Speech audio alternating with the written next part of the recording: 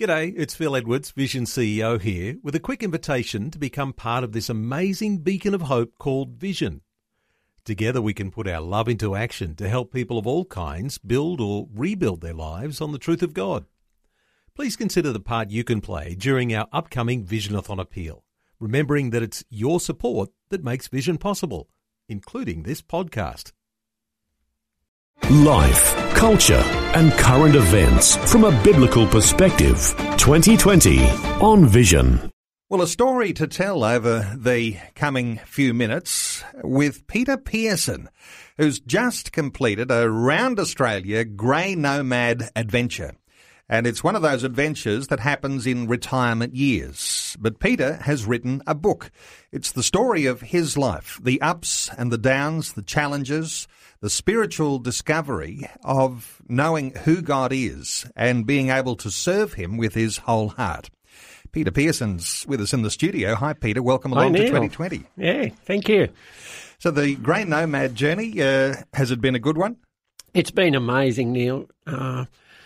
68,000 kilometres, 2 broken springs and a couple of blowouts. But apart from that, an amazing adventure right around Australia, Tasmania, every capital city apart from Darwin. And it's just been an amazing adventure. While you were travelling around Australia as a grey nomad, you were taking opportunities wherever they were available to tell your story and to talk about your book called A Blood and Guts Good News Story. People receptive to your story wherever you went? Well, many were. Fellow caravanners, you'd start talking about it, and I had a sign on the side of the car which started conversations. I hope this is not too religious, is it? Were the comments. And I'd say, oh no, it's just a story of an old shearer that got converted and found the Lord and served for 37 years in the Salvation Army. And they'd come back to you next day and said, I don't read, but I'm halfway through it already. Love it. Well, it's a very disarming thing, isn't it? When you're into outback Australia and your story is that of a shearer and your story is also that of a Salvation Army officer. Those are very disarming in themselves. So I imagine that people were very interested to hear the intricacies of your life story. People are looking for answers, not advice. And I tried to share my journey and to be absolutely real. That's why I've called it a blood and guts good news story, because it's down to earth. It's about the temptations I went through. It's about the struggles I went through and the victories I had and the joy of seeing people find new life, people in addiction getting out of it and finding the Lord and just changing their lives. And so it's about changed lives, transformed lives, and the journey that I went on over the last, took me 65 years to write the book. Well, of course, all those formative experiences in our own lives, they do add to the character that we have. And when God gets a hold of us, even though we've gone through some pretty tough times in our earlier years, he's able to use those things in a magnificent way to minister into the lives of others. Let's go back to some of those early years, because some of your upbringing was pretty traumatic. I grew up on a farm. Somebody told me the latest form of child abuse is to leave your farm to your kids. But seriously, in those early years growing up on the farm, Dad tried to sell it, couldn't, sold all the stock and walked off. And at 8 or 9, he took me down the creek and we shot the sheepdogs. And he was so upset, he wounded mine and it howled on the ground and he shot it again. And it took me 40 years before I dealt with the trauma of that. But it helped me amazingly to relate to people on the land who are going through it tough, to have to go out and shoot stock because you haven't got feed for them or they're bogged in the dam. It's tough. And I found a faith that helped me get through those sort of things and then helped me become an officer in the Salvation Army serving those less fortunate than ourselves. And you moved into a career as a shearer. Tell me about your shearing days. Well, I came home at 16 and woke Dad and said, I've shot 100 sheep. And he said, what do you want me to do, congratulate you? So what does a young fella do? I went out till I was doing 200 a day. And there's a bit of a story in the book about shearing in New Zealand. I tell them I was working with a girl doing 300, a Maori girl doing 300 a day. And when I realised she was knocking off every hour to feed the baby, I gave up and came home in disgust. But no, I loved the shearing. It was a great experience, and it was honest work. Get paid for what you did. And I even had a brain snap last August and went back in the sheds as a rouseabout for 5 weeks. And fitted into it just like a hand into a glove? You'd never forgotten all of the skills that you'd learned as a young man? Not the skills or the language and the jokes, yeah. And it was interesting. My transformed life obviously was moderated, and the guys respected that, and I was able to share how I'd come to faith and the difference it made, because they saw a guy that was real and not some religious nut, but somebody who was real and whose faith was affecting their daily life, and they listened. It was good. Reflect for me for a moment about faith conversations on the shearing shed floor. Do those happen with any frequency? Are shearers typically spiritual people, or do they ignore the spiritual side of life? What are your thoughts on shearers? I think I'll have to take you out to the shed, Neil, and show you the last conversation in the world that would be discussed on a shearing board. But they're still spiritual beings, whether they're religious or not. And this book has helped me reach them because it's talking in their language, it's talking from their point of view, but with a religious aspect. Everybody is spiritual, not everybody's religious. And I think a lot of people are disillusioned with religion. There's so many negatives that are conjured up when we talk religion, but talk spirituality, and everybody has a need for a greater power than themselves. I imagine, and I can only speculate because I've never been a shearer, but for typical shearers, you might imagine that Friday night after a few drinks, you'd loosen up a little bit and talk about some of your feelings, whereas the tough outer image of the shearer probably is there right through the week working hard. Yes, alcohol would loosen their tongues a little bit, and some would sit there crying about their inner problems into their beer, but most of them were fairly reserved when it came to talking about religious things. So were you a shearer when you first began to think about spiritual things, issues of meaning? There is a God, he has a purpose for me. Were you a shearer at the time?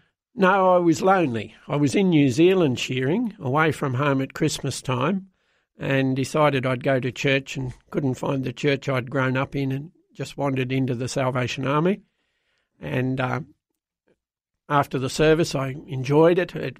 People clapping their hands and smiling and all genuine. And I walked down the street and a young boy came running after me and said, "Oh, Mum said, do you want to come home for a meal?" 6 baked meals, 6 Sundays in a row. And I found it. There's a whole chapter in there about how I found it and how it changed my life. But I found a spiritual experience with the Lord that changed my life through that. Just wandering into the Salvation Army off the road and transformed me. We're talking with Peter Pearson. His book is called A Blood and Guts Good News Story. And yes, it is available in Vision Store. Just go to vision.org.au. You'll be able to click on a link there to Vision Store and get a hold of Peter Pearson's book, A Blood and Guts Good News Story. So much more to talk about. We'll continue our conversation in just a short while. We're taking a little time to hear the story of someone who's just completed a grain nomad journey around Australia, but talking about his book, A Blood and Guts Good News Story. Peter Pearson, who started his career as a shearer and had a wonderful experience with the Salvation Army and moved into a ministry role with the Salvation Army. Peter, as we talk about your life and the progression of where you come from, those roots that we have, the formation things in our lives, eventually you have this connection with God, this encounter with Jesus. You join the Salvation Army, and then you recognise that there is a real need for someone with a story like yours to be ministering to people who sometimes really down and out at the end of their tether. Tell me about what that calling was like, what you were doing at the time to be able to minister to people whose story was looking very hopeless. After I had that encounter with a spiritual being, as I put it, with God, I joined this ambulance in Sydney. And in 6 months, we got calls to 6 attempted suicides, and 4 of them were fatal in one street. So 6 suicides in one street in 4 or 5 months. And it was like a bolt of lightning out of the blue to realise that these guys were taking their life because they didn't have a direction. And I did have a direction. I'd found forgiveness. I'd found a direction in life. Goalposts had been set down. And I knew I had to get out there and start sharing how I found that faith with more people. And the Salvation Army was the avenue for that. God led me into that. I say God led me. It just seemed natural that that's the way I should go. And then did 37 years in all sorts of ministries within the Salvation Army. Well, AMBOs are exposed to some of the most dreadful things that happen, and you're sharing your story of how you were exposed to those things too. But you could have just said, here am I to clean up a mess, but you decided that there was a message of hope that you needed to bring to people who were in the same direction, on the same journey as those who'd suicided. How does this compassion well up in the heart? Well, with those 4 suicides, we were taking bodies to the morgue when I wanted to do far more than that. I wanted to get out and share a message so that they didn't get to the end of the rope, so that they didn't get to the end of their resources and take their own life. And so I got involved in the Salvation Army, obviously, and was able to share my journey. And it hasn't all been easy for me either, but share my struggles and my journey, faith journey, that enabled me to live, I hope and believe, a fairly productive life helping others, because the happiest people in the world are those who's working for other people. And 37 years in the Salvation Army. I mean, for a lot of people, that's a lengthy career. And in those years, seriously serving people who really do need oftentimes that helping hand we think of. When we think of the Salvation Army, it's that helping hand. It's that arm around the shoulder when things have gone dreadfully bad, when things seem hopeless and meaningless. There's a Salvation Army officer ready to lend a hand. It's putting their arm around them. I'm not a very flamboyant person on the platform, but one day I jumped up on the seat and started yelling out that the Salvation Army's job is to lift people up. And when I got everybody saying, yes, it's the Salvation Army's job is to lift people up, I jumped off the seat and said, no, it's not. It's to get beside people and help them walk up. It's what gives us the idea that we can reach down and lift somebody up. Are we better than them? We're not. It's incarnational ministry of getting down beside people and walking with them. And that's what the 37 years was, walking beside people, giving them hope, and then they were the ones that had the answers. They were able to find the Lord and were able to move on and overcome all sorts of issues they had in life. So, I imagine that as a Salvation Army officer, you served both in the city and in the bush. How did your service work out?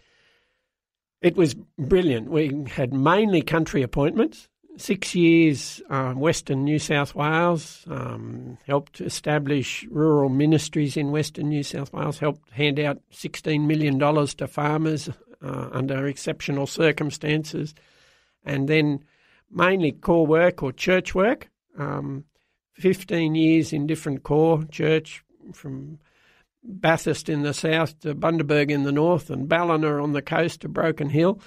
So all over the country, but 7 years in public relations and another 3 or 4 in homeless and rehab centres. And so I had a marvellous cross-section of experiences and just absolutely loved it.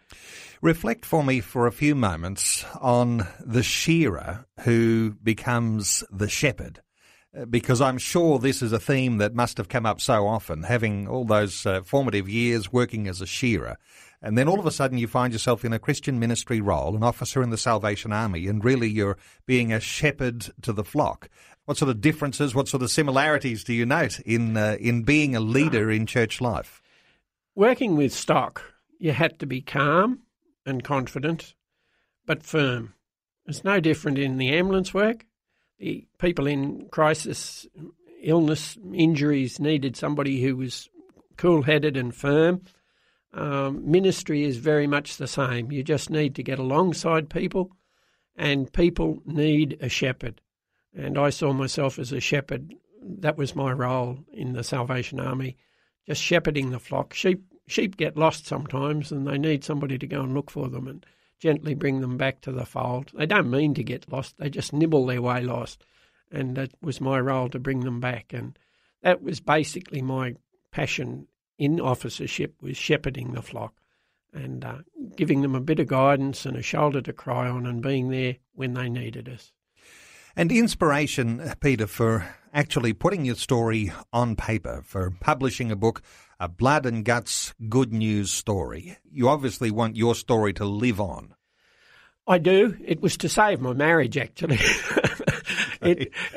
My wife said, look, for goodness sake, go and sit down and tell your story in a book. She said, I'm sick of them.